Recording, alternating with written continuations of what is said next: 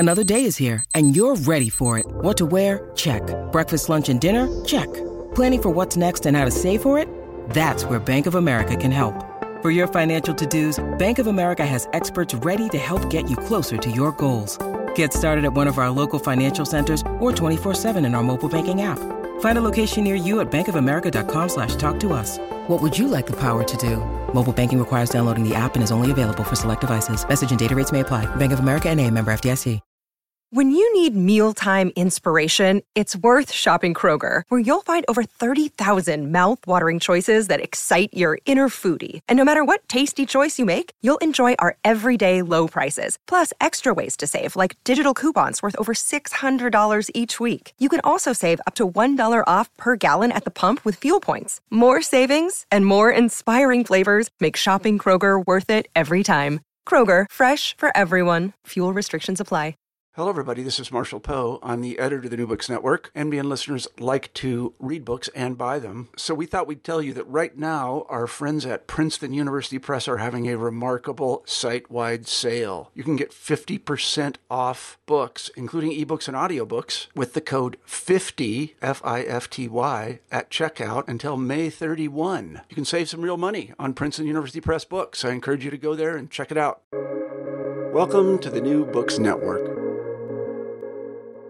Hi, I'm Annie Burke, and you're listening to the New Books Network. It seems as though no matter what field or profession you're in, the conventional wisdom is that you need to have a mentor. But how do you get a mentor? What does good mentorship provide? And how do you talk about all these things without sounding like a tool? Luckily, we have some experts with us in the field of mentorship who approach the topic ethically, with nuance, humor, and insight, and without an ounce of the kind of impersonal, utilitarian language that clutters the literature of mentorship and professional success. Their book, Feminists Reclaim Mentorship, an anthology, came out from SUNY Press in February of this year, and it's such a rewarding read, so I'm really, really grateful to have the two editors of this anthology and one of its contributors.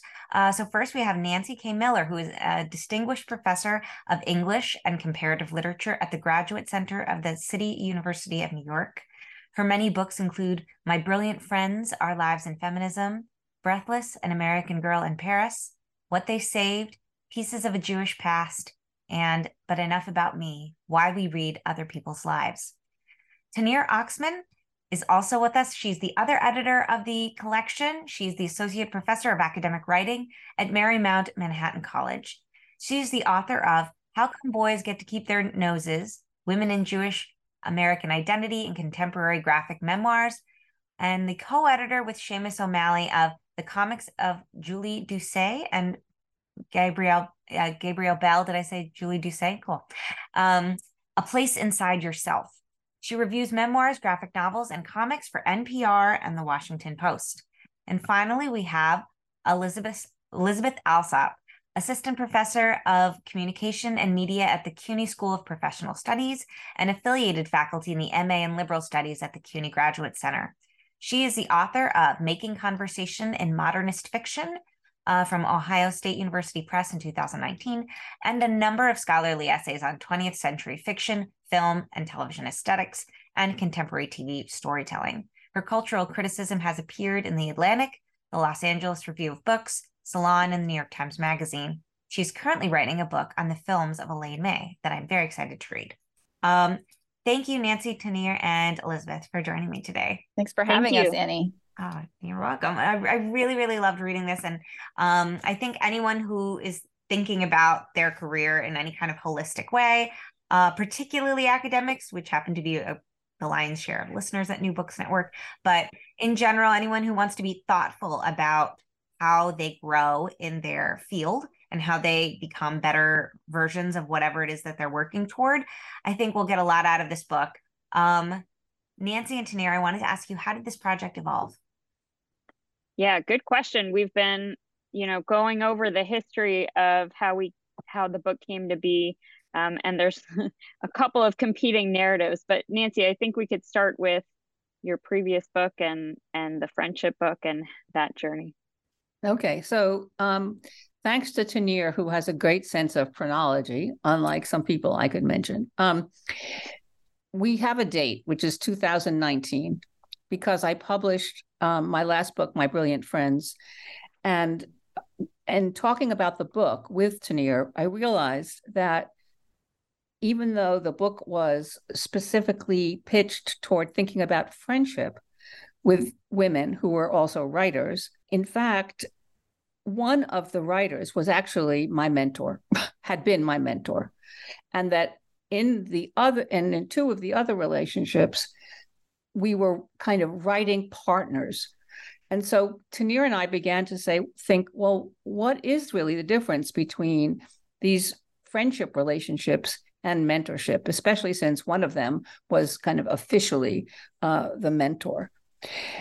Now, that coincided with two other moments, one in the institution at large, where the professional organizations started realizing that the institution was changing. And one of them, we call the MLA, the Modern Language Association, launched a program they called Speed Mentoring. And I thought that was absolutely ridiculous, since it's like speed dating. And the whole point of mentorship is that it's a relationship. It's not something that lasts 2 seconds. So we started talking about that. And then I actually got a prize for mentoring at the Graduate Center. Now, Tahneer was on a different path. Do you want to say, Tahneer, how you were doing? Yeah, sure. I think I will just go back to the MLA speed mentoring. I mean, one thing that it really highlighted for us, obviously, I don't know if it's the ideal format, although maybe it's the word mentor itself that's the problem there, right? But it did, of course, highlight how many people in academia were struggling with finding mentorship, with connecting. And so that definitely has been something on both of our minds. For me, around the time that Nancy published her memoir on these three women, I had gotten tenure, or was just about to get tenure. I can't remember exactly. But the other thing that was changing was my relationship with Nancy. I mean, it had changed since I graduated in 2012 from the Graduate Center. But, instead of it being me showing my writing to Nancy and getting comments, it really became a relationship where we showed each other our writing. And, we meet regularly for whatever, to look at art or for coffee. And we would talk about both of our projects. So when I was looking at her book on friendship and thinking about mentorship and writing a letter for the mentorship prize that the Graduate Center would award Nancy, I was thinking a lot about these questions. And then in my own work at my institution, I had been thrown not just as an assistant professor initially at Marymount Manhattan College, but running the writing program. So what that meant is that I was overseeing a lot of part-time instructors, and there's not a lot of flexibility in terms of what I could do to make their lives better. I can't, I have no say over how many classes we would get assigned as a program or things like that. But one thing I realized that I could do was mentor them in different ways, whether it was just talking about, specifics about teaching, or just about their individual trajectories and what they should do next, or what they could do next. So I too had been thinking a lot about that shifting role from being a mentee to being a mentor. And both of us, I think, realized that we were hearing a lot of these stories about finding a mentor, or, the Sheryl Sandberg, like, lean in. I think one of her chapters actually is about finding a mentor. And we were finding it didn't really resonate at all with us. And no one had really, that we could find, had done this work of unpacking the word, the history of the word, what it has meant, and both the positive and negative contours of that relationship. And I want to say, in conversations with different people, because we spoke to lots of friends and colleagues while thinking about the book, people would have very strong reactions. And a lot of people's reactions would be to, whether it was tear up or just look, upset about it and say, I never had a mentor, or I had a missed mentorship. So we really wanted a book that would contain all of those kinds of experiences. You talk about these. Thank you so much for your answers. It gives me so much context for thinking about how wide-reaching this question of mentorship was just in your own practice. And it's reflected in the book because you have contributors that really work in many different areas of the academy and beyond. A lot are scholars. I would say they're all writers, which makes sense because it's all a book of essays. So maybe not for people who don't like writing.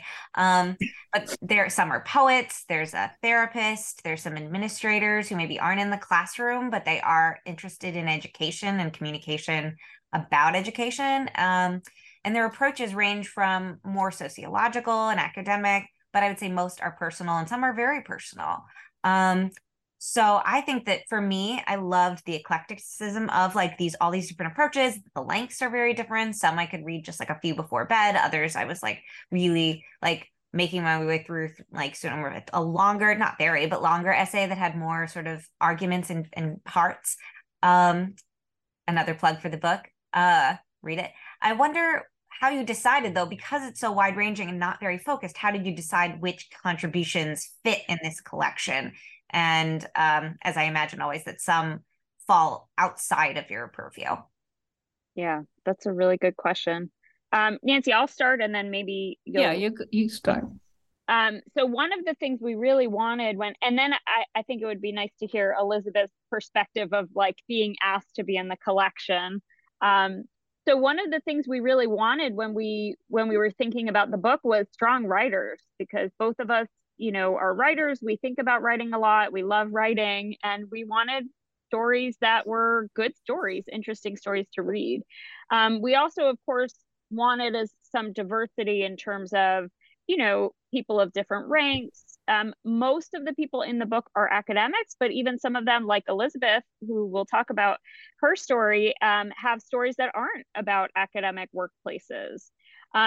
There were so many places we could have gone with mentorship. So of course, mentorship can happen outside of professional context. So we did really have to rein it in. And Nancy can talk a little bit about, especially some of the initial responses, like Susan Gubar's essay, which was one of the first responses we got, one of the first essays we got in response to our call.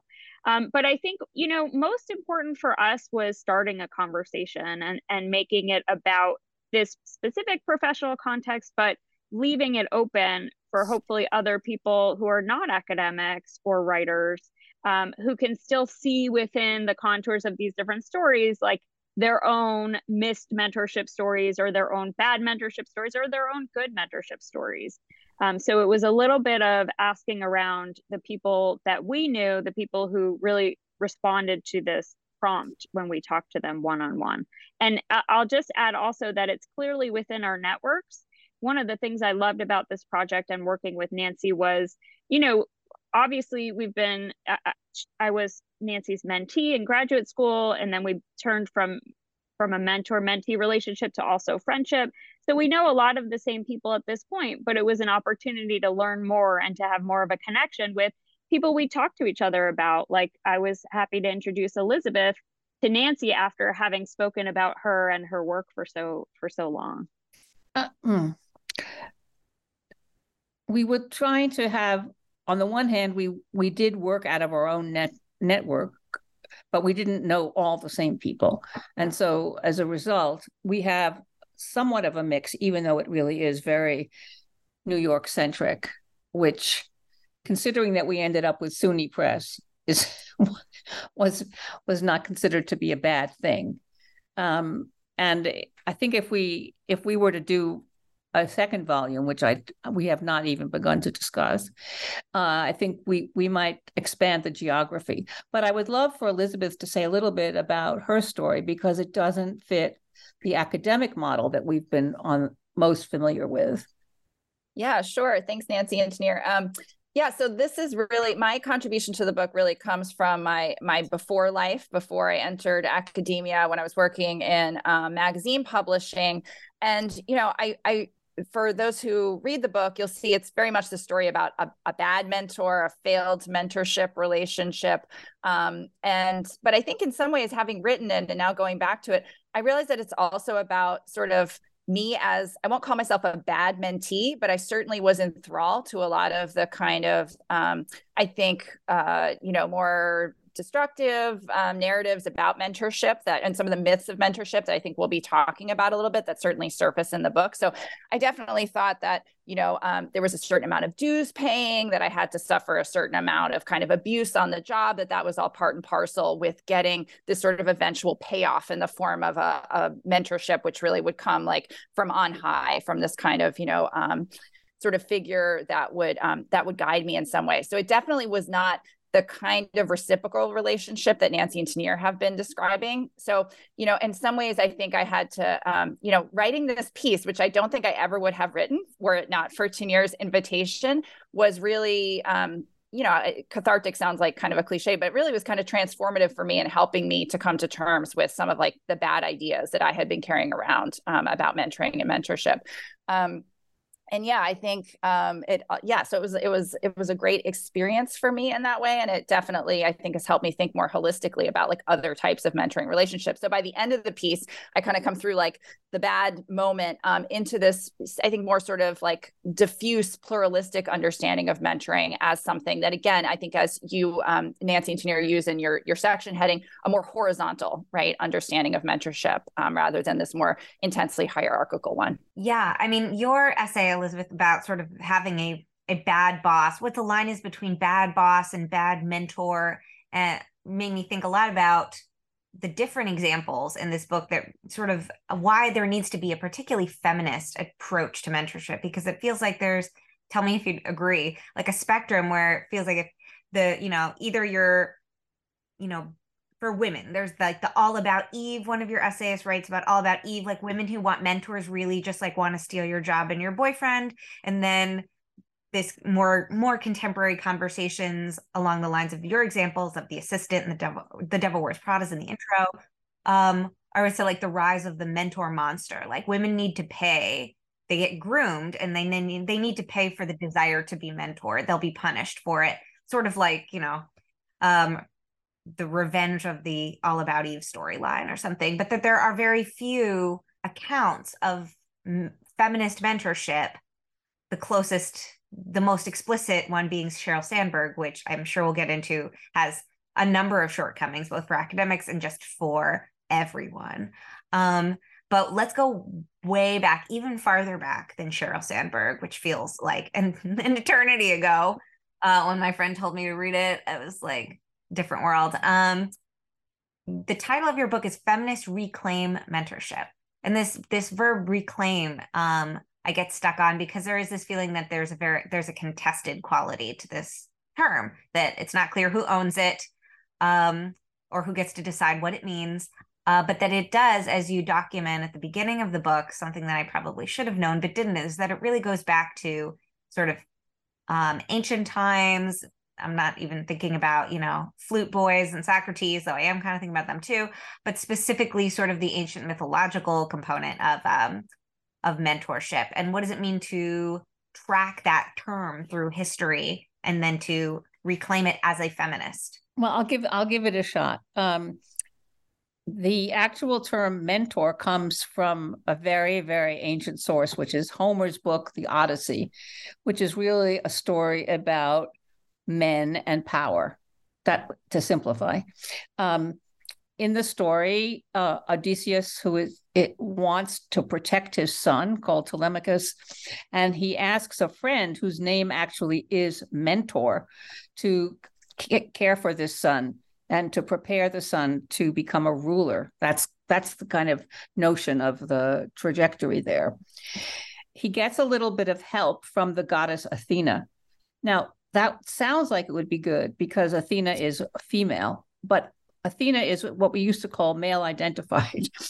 And so she, even though it is, as I say, a female figure of Athena who's associated with braininess, it's still a male line of descent. And the university almost immediately took this model over as the model of transmission of knowledge or transmission of power. And in the modern university, as most of us know it, this is an entirely, or at least in the beginning, or mostly male descent, white male descent. Now, you might wonder what on earth we want to do with that. but we felt that it had a tremendous potential despite its sort of unpleasant origins in a way. And that once we understood that it didn't have to be vertical, that in fact we could tilt it over into a horizontal mode, which would involve relationship and exchange, that there had a lot of potential. So we felt that on the one hand, we had to destigmatize the ancient model. And on the other hand, we had to avoid the model that you were describing, the Prada, all about Eve, a lot of negative stereotypes. So we were looking, in fact, for stories that would complicate these two legacies as you sketched them out. And we found a lot. We were actually quite surprised by the diversity of stories and the complexity of stories, and how in the end we really did not want to end up with a how-to book and give you one model that would work, but to suggest different patterns of relationship that we thought would be productive, especially in a world where work was changing. And let me just add one thing about the context. Very soon after Tahneer and I decided we would try to make this into a book, and we actually got an agent, so we were feeling very high, the pandemic struck. And so during the pandemic, we never even saw each other. And we were dealing with the context of being separated, being in a world that seemed entirely to be falling apart and not know what was going to emerge from it, and to try to construct something within those years of difficulty in which the whole world of work was changing, where people were working remotely, jobs disappearing, so on and so forth. And that we really felt that we needed a way to think about this changing world of work. Yeah, and I'll add a couple of more just points about sort of the context of the word itself. So one of the models we were thinking about as we put together the book was the anthology model, right? And the second wave feminist anthologies like This Bridge that really brought together different voices so that people didn't feel like whatever experience they were having was their own experience. So there was a little bit of feeling like, well, we need to talk about this thing, mentorship, that isn't actually talked about in a critical way that often. It's more, Elizabeth flagged for me Mentorship Month in February, was it? January, Oh, January, which was National Mentorship Month, which we had no idea. And there was an NPR call-in show where people were talking about mentorship, and it was really questions of, how do I find a mentor? How do I make this mentor the person I need? What do I want to look for in a mentor? What do I ask for? But it was not sort of the critical conversation we were looking for. So those anthologies, from the 70s and 80s were very much in our mind as we were writing and thinking and editing and collecting.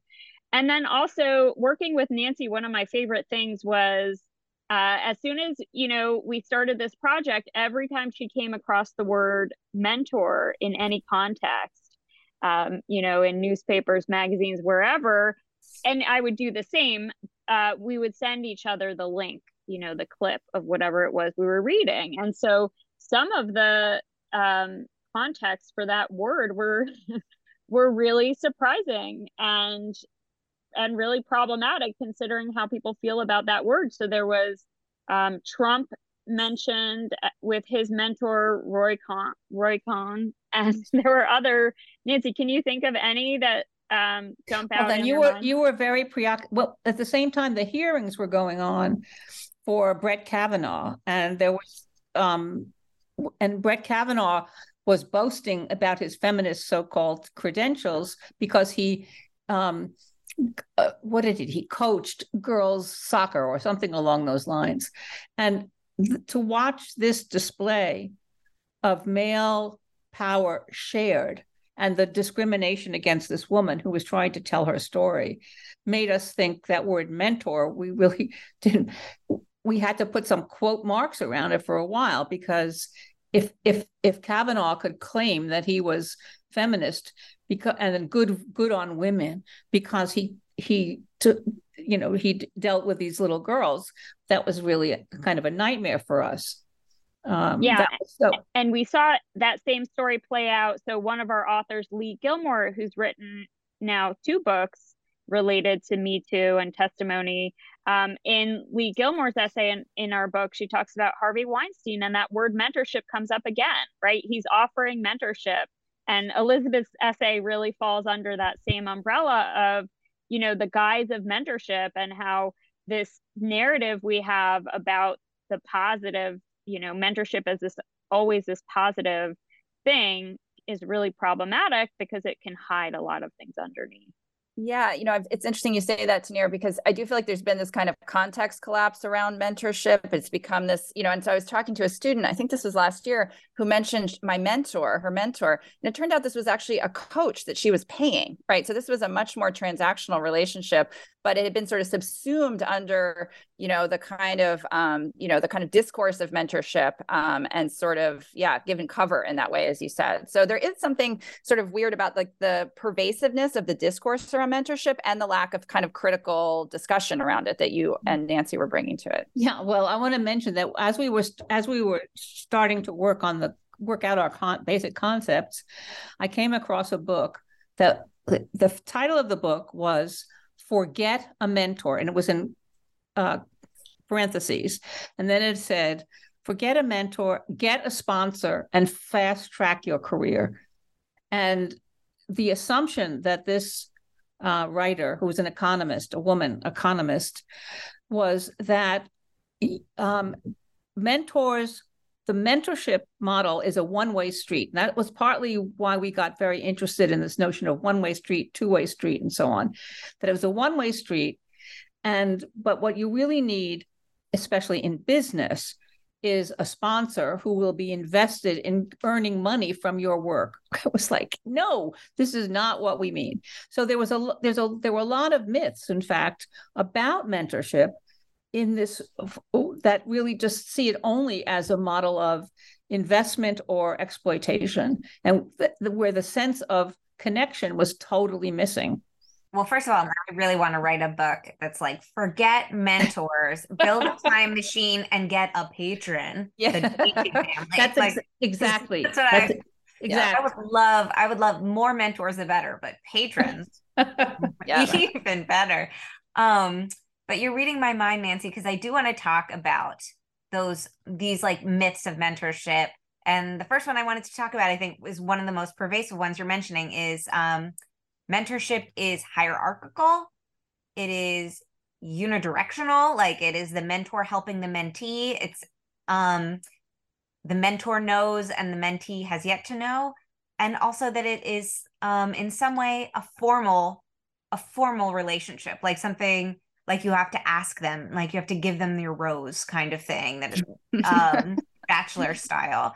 So how do you feel that the essays in this book, which essays do you feel like do some interesting work challenging that formal, hierarchical, unidirectional, one-way view of mentorship? Which, P.S., I think most people don't want to be mentors when they hear that, because everyone secretly feels that they need to be doing better. Maybe I shouldn't say that about everyone, but everyone feels like they could use a hand and that they don't have enough time to give a hand, I think, which is why many, like, I think there's one of your essays, I forget which one, the woman who did the Melissa Duclos. Melissa, the Mentor's Mirror, the program about mentorship, how hard it was for her to find mentors or people who saw themselves as established. Everyone feels that they're emerging. Melissa, maybe not everyone, but a lot of people would rather get help than give help, unfortunately. Yeah. I mean, I think one of the things that came up, and of course, academia, I mean, it's not new, but COVID has sort of highlighted a lot of the labor issues that have been there for a long time.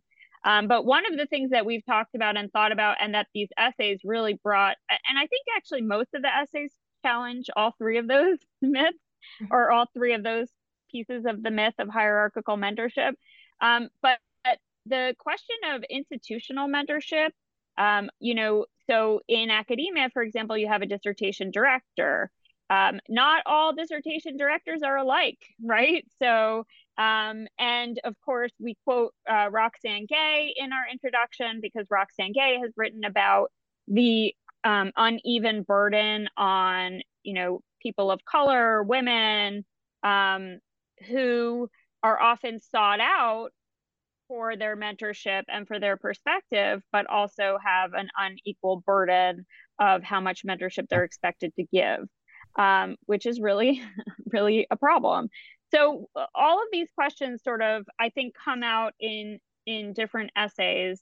Who's mentoring? Where's that mentorship coming from? And I think especially in academia, that formal problem is increasingly a problem because most people getting PhDs right now are not going to have jobs that their directors have, I'm assuming, right?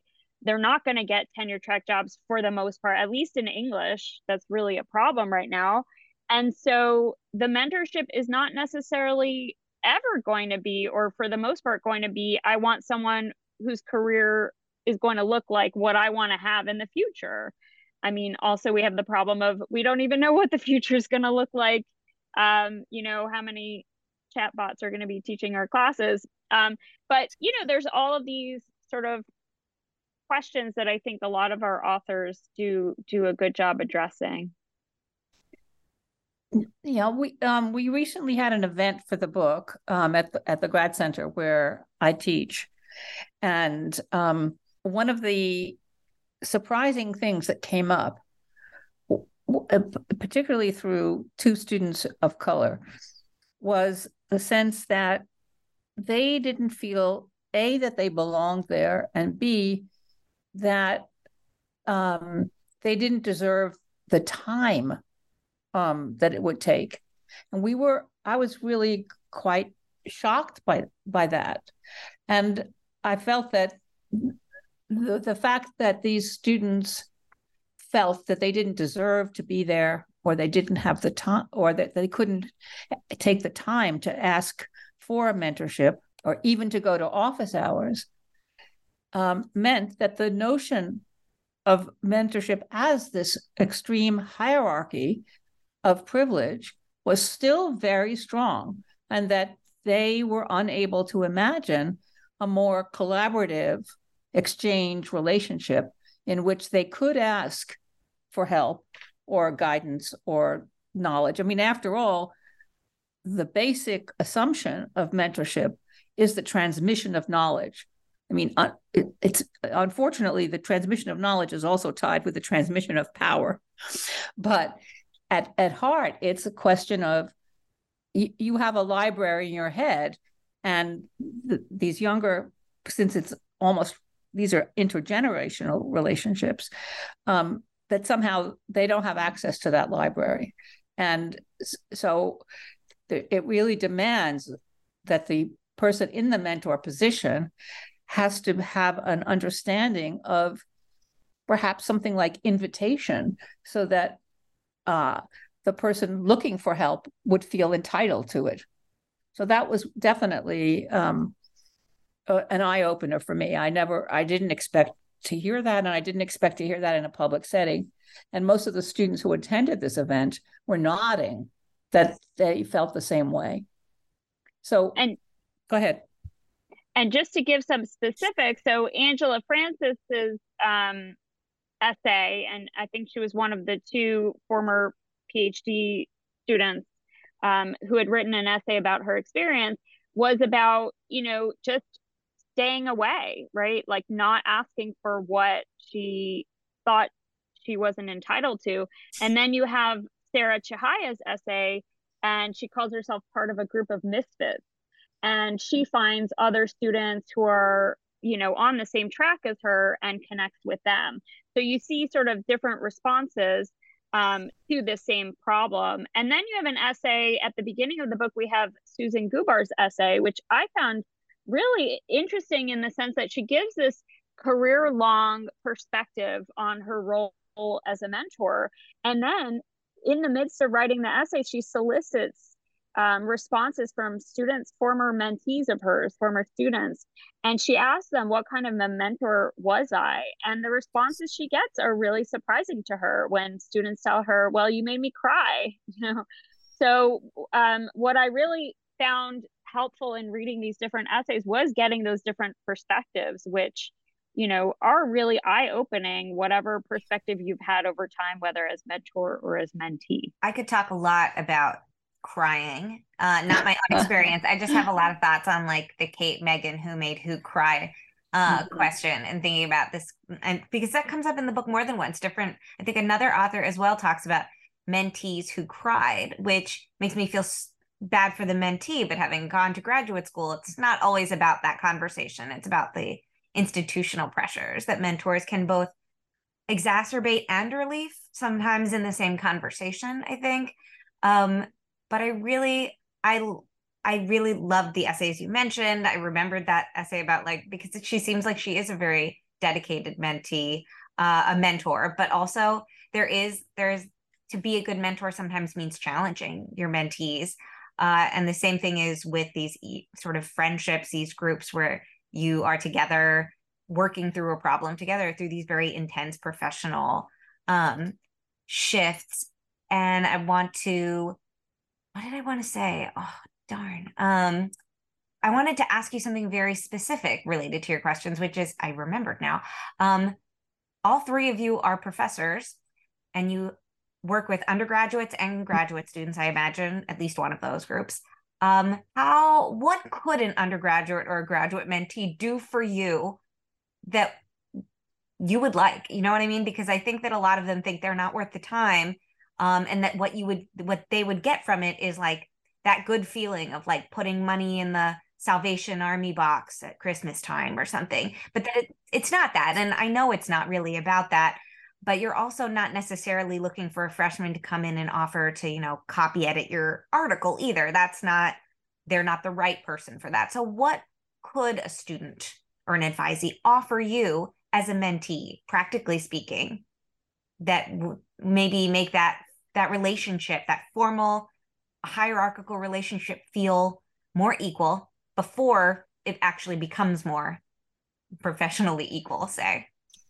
I mean, I think what we always get, or at least what I always get from my undergraduate students, is a sense of what I'm doing well and what I could do a lot better in my classes, or what I'm missing, right? So as the generational gap, especially over the years, gets larger between, what I'm interested in, what I read, and what my students read, it's very helpful to just hear, well, people don't really use Facebook anymore at my age, or we don't leave voicemails the way that you mentioned that in class, or this author really doesn't speak to many of us. So I think just getting that perspective can be really helpful. And often for me, that's what these conversations where I'm recommending books or sort of giving advice or giving a peek into, professor life to show the student that it's not so far off, and here's how career trajectories work, or whatever it is I'm trying to show. I'm often getting that without, I don't even think the students thinking about that, but that's certainly always something I get out of it.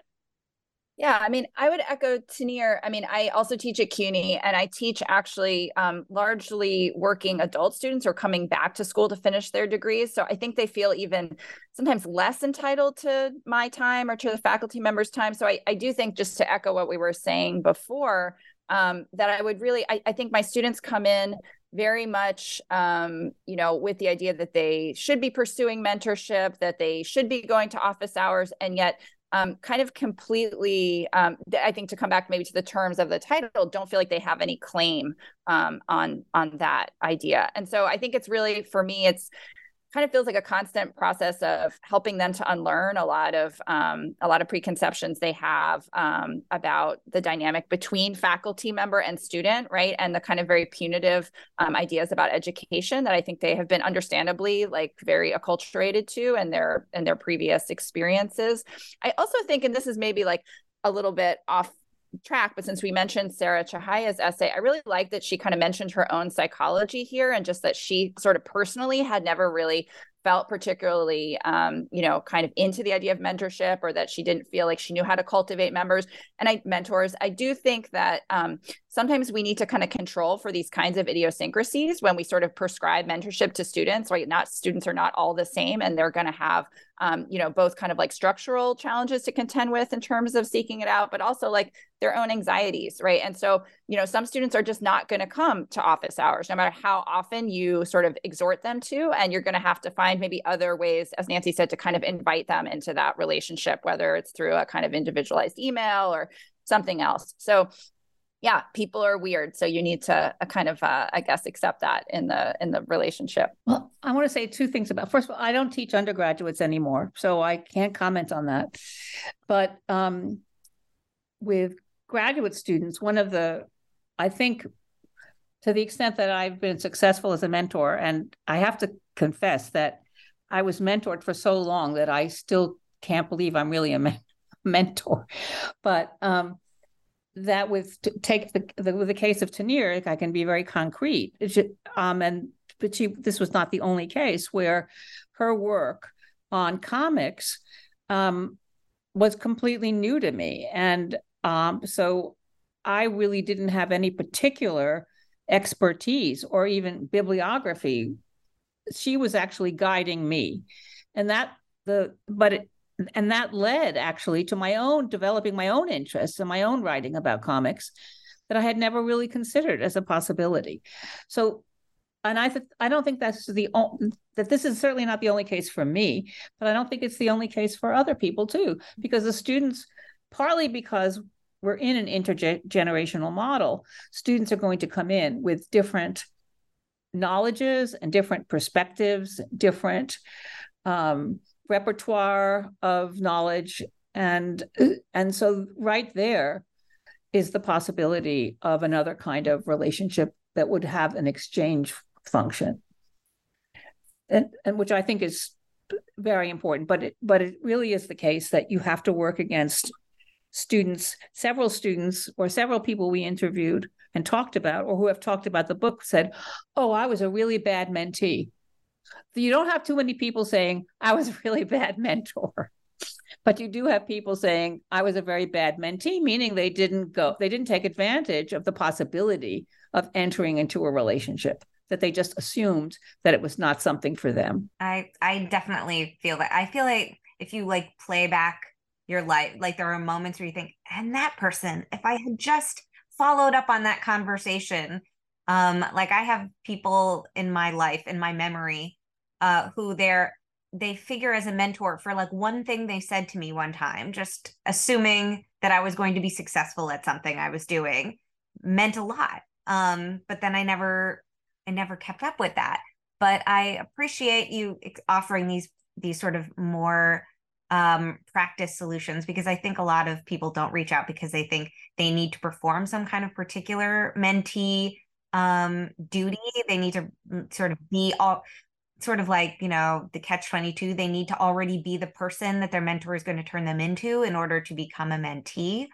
And I think that because of that hierarchical model, a lot of mentors feel like they need to already have achieved everything to be the best mentor. Although you're saying that a lot of people, no one was saying they're a bad mentor. But I will say that when younger people come to me for advice on things, the hardest part is how often I have to demystify myself, if that makes sense, and be like, "Oh, how did I get that? Oh, I got rejected for years, and then eventually I got that." Or how's that going? I don't know. It's not good. Facebook's going great, but you're too young to be on Facebook. I look like I'm really killing it on Facebook, but the Gen Z's missing out on it. Another myth I wanted to talk about that's related but not the same is that mentees should select mentors based on who they want to be like, and that sometimes that means sort of watching from afar. To what extent is that true, and to what extent do you find issue with that kind of statement? I do think it's true in some ways. And actually, I'm reading a memoir now by Misty Copeland, who describes herself as a Black ballerina. And for her, the entire book is constructed around her relationship with a previous Black ballerina called Raven Wilkinson. And the way Misty Copeland tells the story, she thought she was the only Black ballerina that she knew of. And then she meets this woman, Raven, who had been a dancer, who had been excluded from the kind of companies that Copeland had access to. But this older woman who had been this fantastic dancer takes on the job, takes on the role of always being there. And that leads to this expression that she uses in the title of the wind at my back, that Raven, the older woman, the experienced woman, will always be there to offer support, but also to evaluate, to be in a position to evaluate the performance of the younger dancer. So it's not so on the one hand, there's that sense of knowledge, wanting to be like or to admire somebody who's way ahead of you, but at the same time, to accept that person's expertise. So, and I think that that's maybe something that interferes in relationships where a mentee might feel too much in awe, or that the gap is too big. So I think this model of accepting, and perhaps it's associated with performance, I don't know, but that's another way to think about things outside of the academic institution. It's very moving, the story. Yeah. Tahneer, you look like you wanted to say something, and I wanted to let you I'm checking to see if Elizabeth has. Otherwise, I'll jump. No, go ahead, Tahneer. Well, I was just in thinking about finding someone like you. I think sometimes the thing that you get out of the relationship is not necessarily what you think you're looking for. So thinking about, I'll just say from my end, my relationship with Nancy as her mentee, maybe going in, I can't really remember myself at the beginning of the PhD program, but I thought, well, here's a feminist critic who studies memoir, who has a steady job, who writes lots of books. I imagine those were the things that were drawing me at first. But, throughout our relationship, what I often tell people when they ask is that through our interactions, I really learned how to think. And what I mean by that is how to think through writing, how to revise. One of my favorite aspects of collaborating on this book and writing the introduction was we set aside Friday mornings, and we would have phone dates where we would open up Google Docs, and together each of us would read, a few sentences of what we had written together, and then we would add some lines and we would revise. And what really became evident was how different our styles were of writing and revising. And some of the radical moves that Nancy would make, she would say, how about if we take this paragraph from the bottom of page 8 and stick it right here on page 2? And these were strategies that never would have occurred to me. I'm a much more methodical, sentence by sentence chronological writer. And it was really a revelation to me how associative in some ways and creative her style of revision is.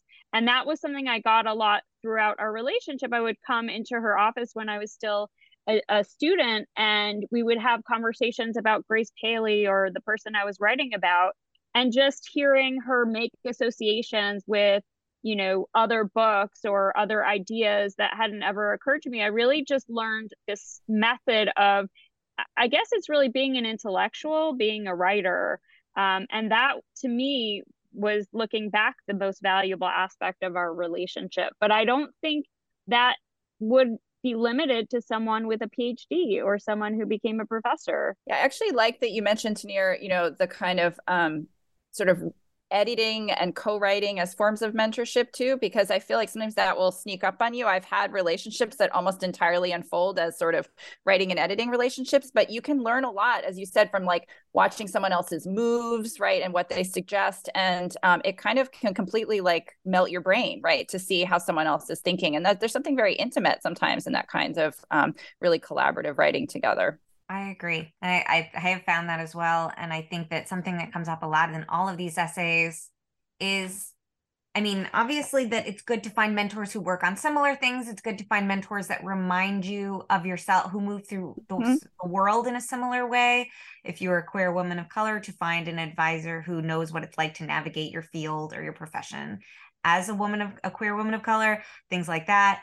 I'm thinking of Ashna Ali. I don't think she was queer, but being a woman of color in the academy and like sort of having to accept that part of herself by accepting her mentorship.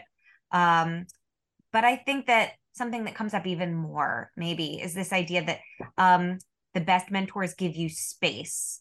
They give you space to sort of be yourself and do your own thing. And that might be too close. If you're trying to become a duplicate of someone who already exists, then you don't have a great mentor-mentee relationship. You have a kind of Xerox copy relationship. Let's just talk about old technologies, voicemail, Xerox.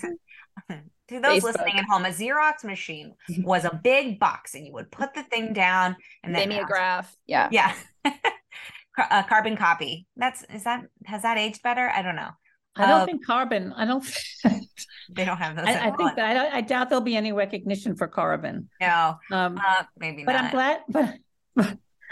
But I'm glad you bring up the question of technology, as we noticed this morning as we were getting going. Angela Francis talked about how one of the ways in which she was able to negotiate the relationship of difference was that her technology, her ability to deal with technology that older colleagues could not deal with.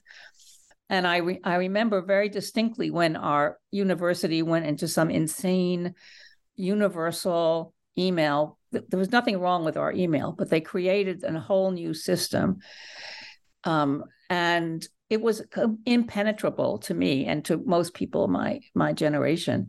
And Angela was just like this subtle person who was able to go in and show how to deal with all of this.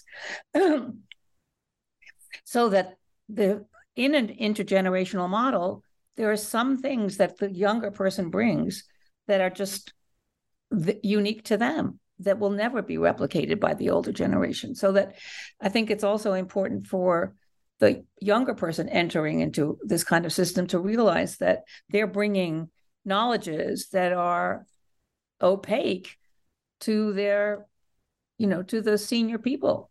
Yeah. And so this idea of paying dues, sometimes it's a trick. I mean, it's really that the kinds of mentors that one should be seeking out would not ask you to pay dues, because they would know that they are getting something in return. Right. That's so in the form of education and collegiality and friendship and just wanting more people to be doing the kind of work that they would be helping them to do. Yeah, I wanted to jump in also because we've sort of been circling around this, but I want to make sure that we highlight the non-professional aspects of mentorship. Of course, this is where boundaries can become problematic if too blurred, but the fact so Sarah Blackwood has a beautiful essay called The Group Text, or The Small Stuff, which is really about collaborative mentorship. So mentorship among a group of friends who are on a group text together. But one of the things I love about her piece is she highlights the non-professional aspects of mentorship. In other words, mentoring for the other people, how important it is to not be laboring all the time and to not be hyper-focused all the time on work. Which I think is a really important aspect of mentorship that often is downplayed, especially when you're thinking of the mentor as sponsor or of, the transactional forms of the relationship. You're not so much thinking about all of these other things that happen, like the networks that open up, just to loop back to the beginning of the conversation, the network of our table of contents, all the other things that mentorship can bring that's outside of professional context. It's so funny because when I was in high school, that's a great way to start an academic podcast comment. But when I was in high school, I had a drama teacher, and he really mentored me as a performer and as a writer. And for me, what was so powerful about that mentorship was sort of how professional it was. Do you know what I mean? Like, he treated me like I was a thinking person. And he didn't sit backwards in a chair, Dangerous Mind style. He wasn't trying to inspire me. He just and I didn't know much about him, and he didn't know much about me, but that was somehow very important to me, that I was being treated like a an artist or something rather than a teenager who like needs something to do between the hours of 3 and 5. But as I get older, mentorship becomes more about what you're saying. The non-professional has become more important. I'm not sure why that is, but just seeing that I just came back from the Society of Cinema and Media Studies conference, as did Elizabeth, who I saw out there. But seeing people who I admire, whose work I admire, like seeing them get a drink, seeing them at parties, seeing them like relaxing is in a certain way, it has become important to me because I guess of that modeling, that sense of like, oh, they are also people. And so I can also be a person who could maybe write things that people would read. So I wonder if that is, we're talking a lot about intergenerational relationships and mentorship, but like what we need at different phases of our life, I think is important. When you're a teenager, everyone wants to be like, hey kid, how you doing? How you feel? And when you're an adult, no, like people don't ask that as much. So for me, that trajectory has been, I don't need you to treat me like a scholar. I would just like to like be a person. I think, oh, sorry, go ahead. I'll go. Okay, so I think it's Melissa Cosaquino's essay where she talks about mentorship as mirroring, or that idea of sort of modeling, right? And so I think just sort of modeling the way to move through the world, right? And so I think I really like that idea, Annie, and it reminds me, this is a little bit different, maybe slightly more professional, but back to high school, one of my earliest professors or teachers, I remember when we first handed in a written assignment, he returned it to me, I think to all of us, with like twice as much feedback on as what we had written, and just took our ideas so seriously, right? But then, no big deal. It wasn't like he expected us to, necessarily do anything with the feedback. It was really up to us, right? And there's times where people sort of offer a gesture, right, that you find so compelling in that moment, right, and such a persuasive model for sort of just like how to be, either as a worker, as a person. And this is maybe, again, not to get too much of a sidebar, but I think we were talking earlier before, maybe Annie, you were talking about having kind of like just the encounter you need at a particular time, right? Like that can kind of open things up. And so, I do think that even though mentorship should ideally be this long-term sustained relationship, that sometimes there are these more brief situational encounters that can have an outsized impact on us. And so I've had a couple of times thinking about conferences where someone's given either some really encouraging feedback or just we've had a really nice conversation, and maybe we have follow-up conversations in the years since, but that those encounters, even in and of themselves, if they're not mentorship per se, but there's a kind of function there that I think is really affirmative, maybe in the spirit of a mentoring relationship. So mentorship in like this book has really made me think a lot about sort of how friendship and mentorship are connected. And as I was saying before we started recording, I think a lot about like our mutual friend, about two fortune hunters who accidentally marry each other, each thinking that the other one has the fortune. And I feel like I've had a lot of phone calls and Zoom dates where I was like, oh, you want me to be the mentor? I thought you were going to be the mentor. But those end up being the most generative friendships because, as you're talking about with editing, like they see things I don't see in my own writing that I see in other people's writing. And I'll call it out. I'll point out like, no, not like that. But I'll do it. And sometimes you need that distance.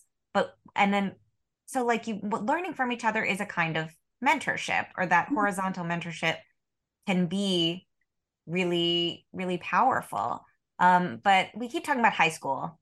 Tahneer, did you want to say something before we move on? I was just we were just gonna talk about the APs we took. No, I'm just kidding. Go on. I was just gonna say it's also important to really think about power dynamics and the context of the relationship, because in high school, if it's a teacher, or I think about this when I train instructors who are teaching undergraduates, it's really important to have firm boundaries in place. And I think too much of the personal is really problematic. And that's where, some of the essays, the Me Too essays, as I think of them, are, you can really see those boundaries being blurred in problematic context when there's a real power dynamic at play. I think the same is true of, your dissertation advisor relationship. There was a change between my being Nancy's student when, she was the one in charge of my dissertation and approval, versus once I graduated, there was a shift there. I think it's really important for those moments to be recognized for what they are. And that was also one of the things we really wanted to highlight was, how can we take this word that's applied everywhere, but really think about like all of the context? As Elizabeth was saying, the context collapse is a real problem. But how do we think about, okay, when you are a dissertation advisor, what part of that is mentorship? And, you know, what are the mentees' rights, and what are their obligations, and what are your rights and what are your obligations? Those are the things I think that aren't talked about enough. We sort of take for granted, or we use the wrong words, or we just overlap and we don't really think about the specifics. And we're not offering answers in our book, but we are having lots of interesting conversations. Well, some of that maybe goes in volume 2, the contract, the rights and responsibilities of the mentee. But I'm realizing how much this has been a very reflective, kind of conversation where we're sort of looking into our past. And so this is sort of the third myth I want to talk about, which is this sort of the presentist mentorship, that when you are it is easy to recognize good or bad mentorship as it is happening. It is something that you can sort of pinpoint, understand, and exploit as it is happening. I feel like that is one of the more obscure, less thought about myths of mentorship, particularly kind of business reviewy articles about like how to find a mentor, and then you keep them, and then you drain them, and then you leave them. But this feeling, I feel like a lot of the essays in this are understandably about looking back and sort of mentorship in retrospect. And let's talk a little bit about that. Elizabeth, yours is a lot about that, I would say. Yeah, and I feel like, I went through different sort of phases of reckoning with this relationship, and in the essay, I talk about initially writing about this relationship in a kind of positive light, right? As this kind of coming of age, sort of, kind of Gal Friday story where I apprenticed to this well-known food critic and learned so much and made it in the big city, right? But this story I tell about the relationship, right, with some things that happened subsequently, is a very different one. And so it seems very clear to me that I at least have not really been good at necessarily recognizing the tenor of a relationship as it's happening, right? Thinking a kind of bad relationship was good at the time, right? And only retroactively being able to understand something. So I really was struck by in Ashna Ali's essay where she talks about sort of waiting too long to share with a mentor how formative she had been, because I think that time lapse in my experience is very real, that often things don't become clear until sometimes you're no longer in conversation with that person, or the opportunity to be able to talk with them has passed. One of my favorite pieces in the book is by Melissa Duclos, who is a very dear friend of mine. We went to college together and we were both creative writing majors. And in her essay, she talks about an MFA program at an institution. I will not say the name, but you can go to the book if you're curious, where most of the instructors were men, and she was not feeling particularly mentored. And it's a story of how her partner, her romantic partner, who became her husband, took on that mentorship role because of that.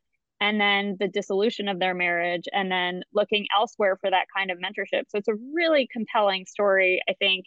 And it's the kind of story that you wouldn't really think about mentorship in a divorce story. But actually, when you read it, it becomes clear how much this professional trajectory was actually unfolding at the same time as this romantic trajectory, and how much overlap there was. It's really a beautiful story, I think. And it just goes to show, again, how it's not just like, oh, I didn't realize this person was my mentor, I didn't realize this person was a bad mentor, but it's also, I didn't realize how much these like personal and professional narratives were so entwined. Mm-hmm. Nancy, do you want to add anything to that?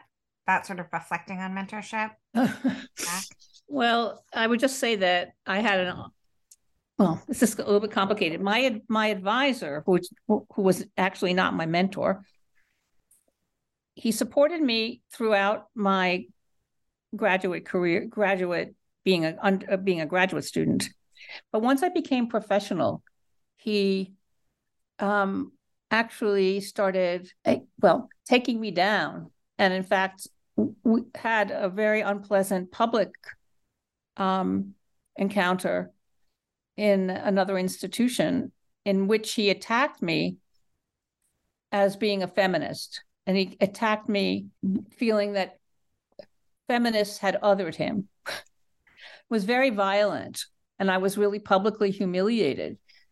And I had actually respected this man while I was a student because he was very brilliant and he had chosen me. And I was feeling that I was like a little star, as you used to say. But it was only when a female colleague, who was the person I mentioned in my book, Carolyn Halbrun, intervened within this institution as a form of friendship and protection, that I was able to see everything that I had missed while I was an actual student writing my dissertation. So I do think it's territory that you have to learn how to negotiate. I think, following on what Elizabeth was saying, that you have to be alert to what the politics and power struggles are within a particular relationship. So we can't be too what's the word I want? Thrilled about mentorship across the board. It's a source of potential joy, productivity, and connection, but it also has its danger spots. So I think that we need to keep when we were first thinking about the title of the book, we were going to say stories, good, bad, and everything in between. And we do have to acknowledge that there are these in-between zones that have their own danger.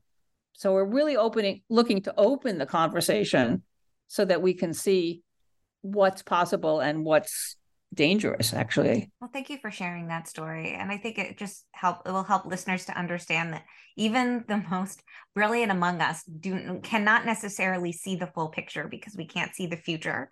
And, particularly within the academy, I think usually your choice of advisor, director is limited. And so you may not necessarily find an advisor who can cover all parts of yourself and your output and your thinking, which is an argument for having, obviously, a committee, which most people do.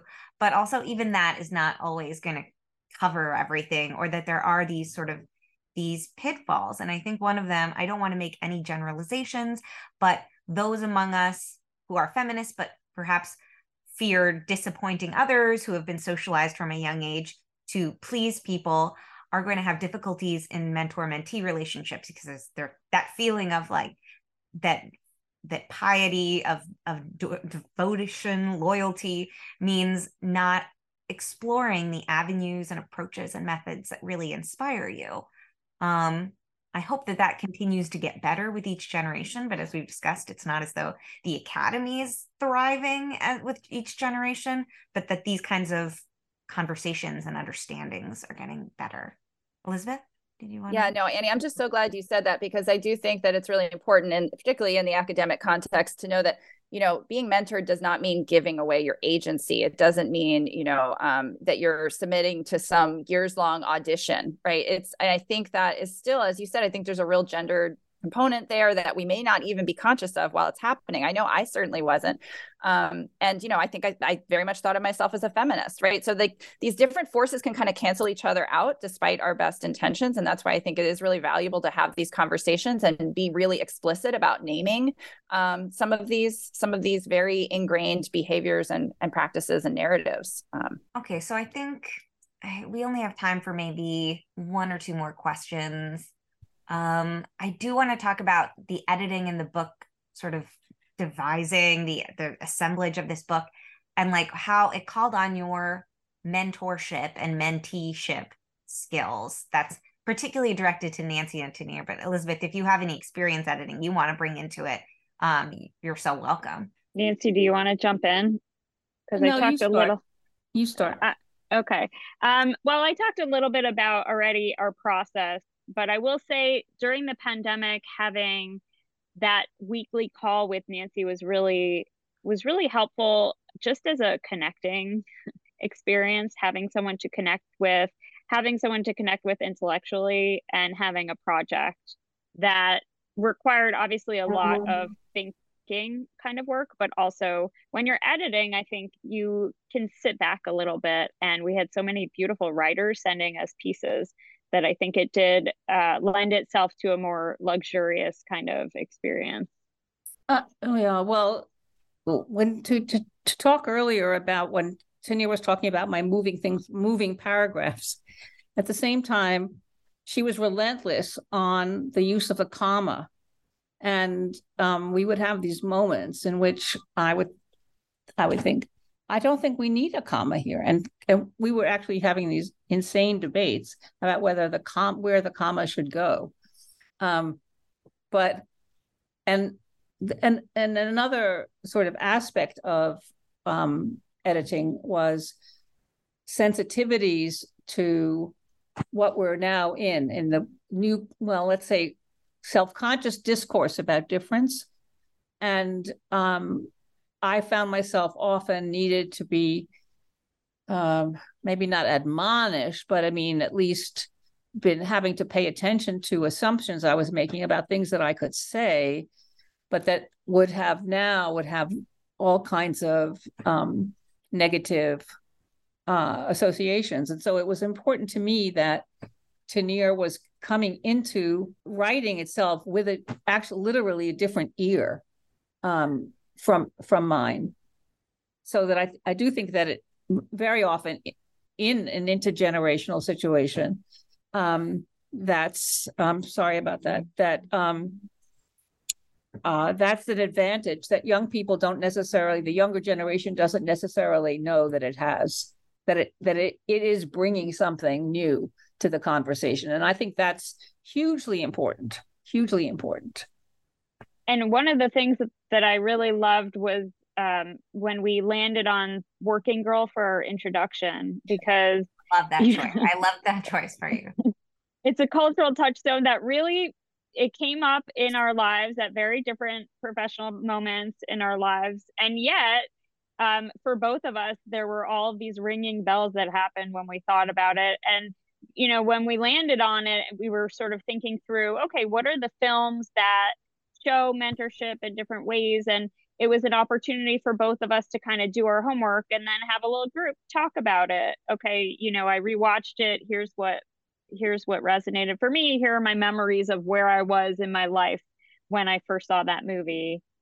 So that was really fun. And we did that with a lot of different references that came up in different essays. It was also great fun to just get these different responses that were often unexpected and really moving and really filled with these stories that a lot of people said they had never told before. So even Rachel Adams's first piece, I mean, I think for a lot of our authors, submitting these essays was a scary thing, because writing about your mentor, it's like as a memoirist writing about a parent or writing about a sibling, like it's a very scary thing to write about this relationship that's often complicated and very personal and is exposing something, even when they're, you know, mostly positive essays. You are exposing your own point of view that is not necessarily shared by the other person. So that was really, you know, I feel very lucky that people trusted us with their words in that way, with their stories. Agreed. Well, okay, so I want to give you a chance to talk about are there any future book-related events with this? Are you doing any additional talks? Is anything coming out that we should know about in relationship to Feminists Reclaim Mentorship? So we have a celebration and reading at the CUNY Graduate Center, and it's on May 4th. And if anyone is interested, they can contact either of us or just look online. It's through the Graduate Center, and it's sponsored by several programs, including the English program. And also, just to say, if anyone has any interest in having us talk to their institution or group of people about mentorship, or bringing one of our authors in, we're very interested in that prospect. Well, I hope people listening really do take that invitation seriously, because when you read this book, you feel like you are in community with these writers. You feel like you are friends and being mentored by all of these essays. So much of it felt very familiar to me. So much of it was like a really fascinating departure from my experiences. And so I really would suggest that you pick it up, even if you don't, you know, like you have already so many academic books. I promise you don't have this one. And we, you know, also just to add, we wanted a book that you could give like a teenager going off to college or not going off to college, right? That we wanted a book that would really resonate with young people, especially, but not only young women, that would get them really thinking critically before they embarked on their own mentorship experiences, maybe high school even, since we were talking a lot about high school. But we tried to make this, it's non-academic writing for the most part, and we tried to make it really accessible to people who are just interested in thinking, more critically and being more prepared before embarking in the professional world, but not only the professional world. Well, thank you so much. Thank you, Nancy. Thank you, Tahneer. Thank you, Elizabeth. Mentors, mentees, send your mentors a thank you text today. Mentors, send your mentees a thank you. Do it both ways. Two-way street. Hug a friend, buy a coffee. I don't know. And most importantly, get your hands on the Feminist Reclaim Mentorship and Anthology from the SUNY series in feminist criticism and theory, part of SUNY Press. Wherever you like to buy your SUNY Press books. Yes, and there's a discount all through the month of May. There's a discount. So they should go to the SUNY homepage, the press homepage for that code. Okay, great. Okay, thank you so much. Thanks everyone. You've been listening to the New Books Network, and I'm Annie Burke.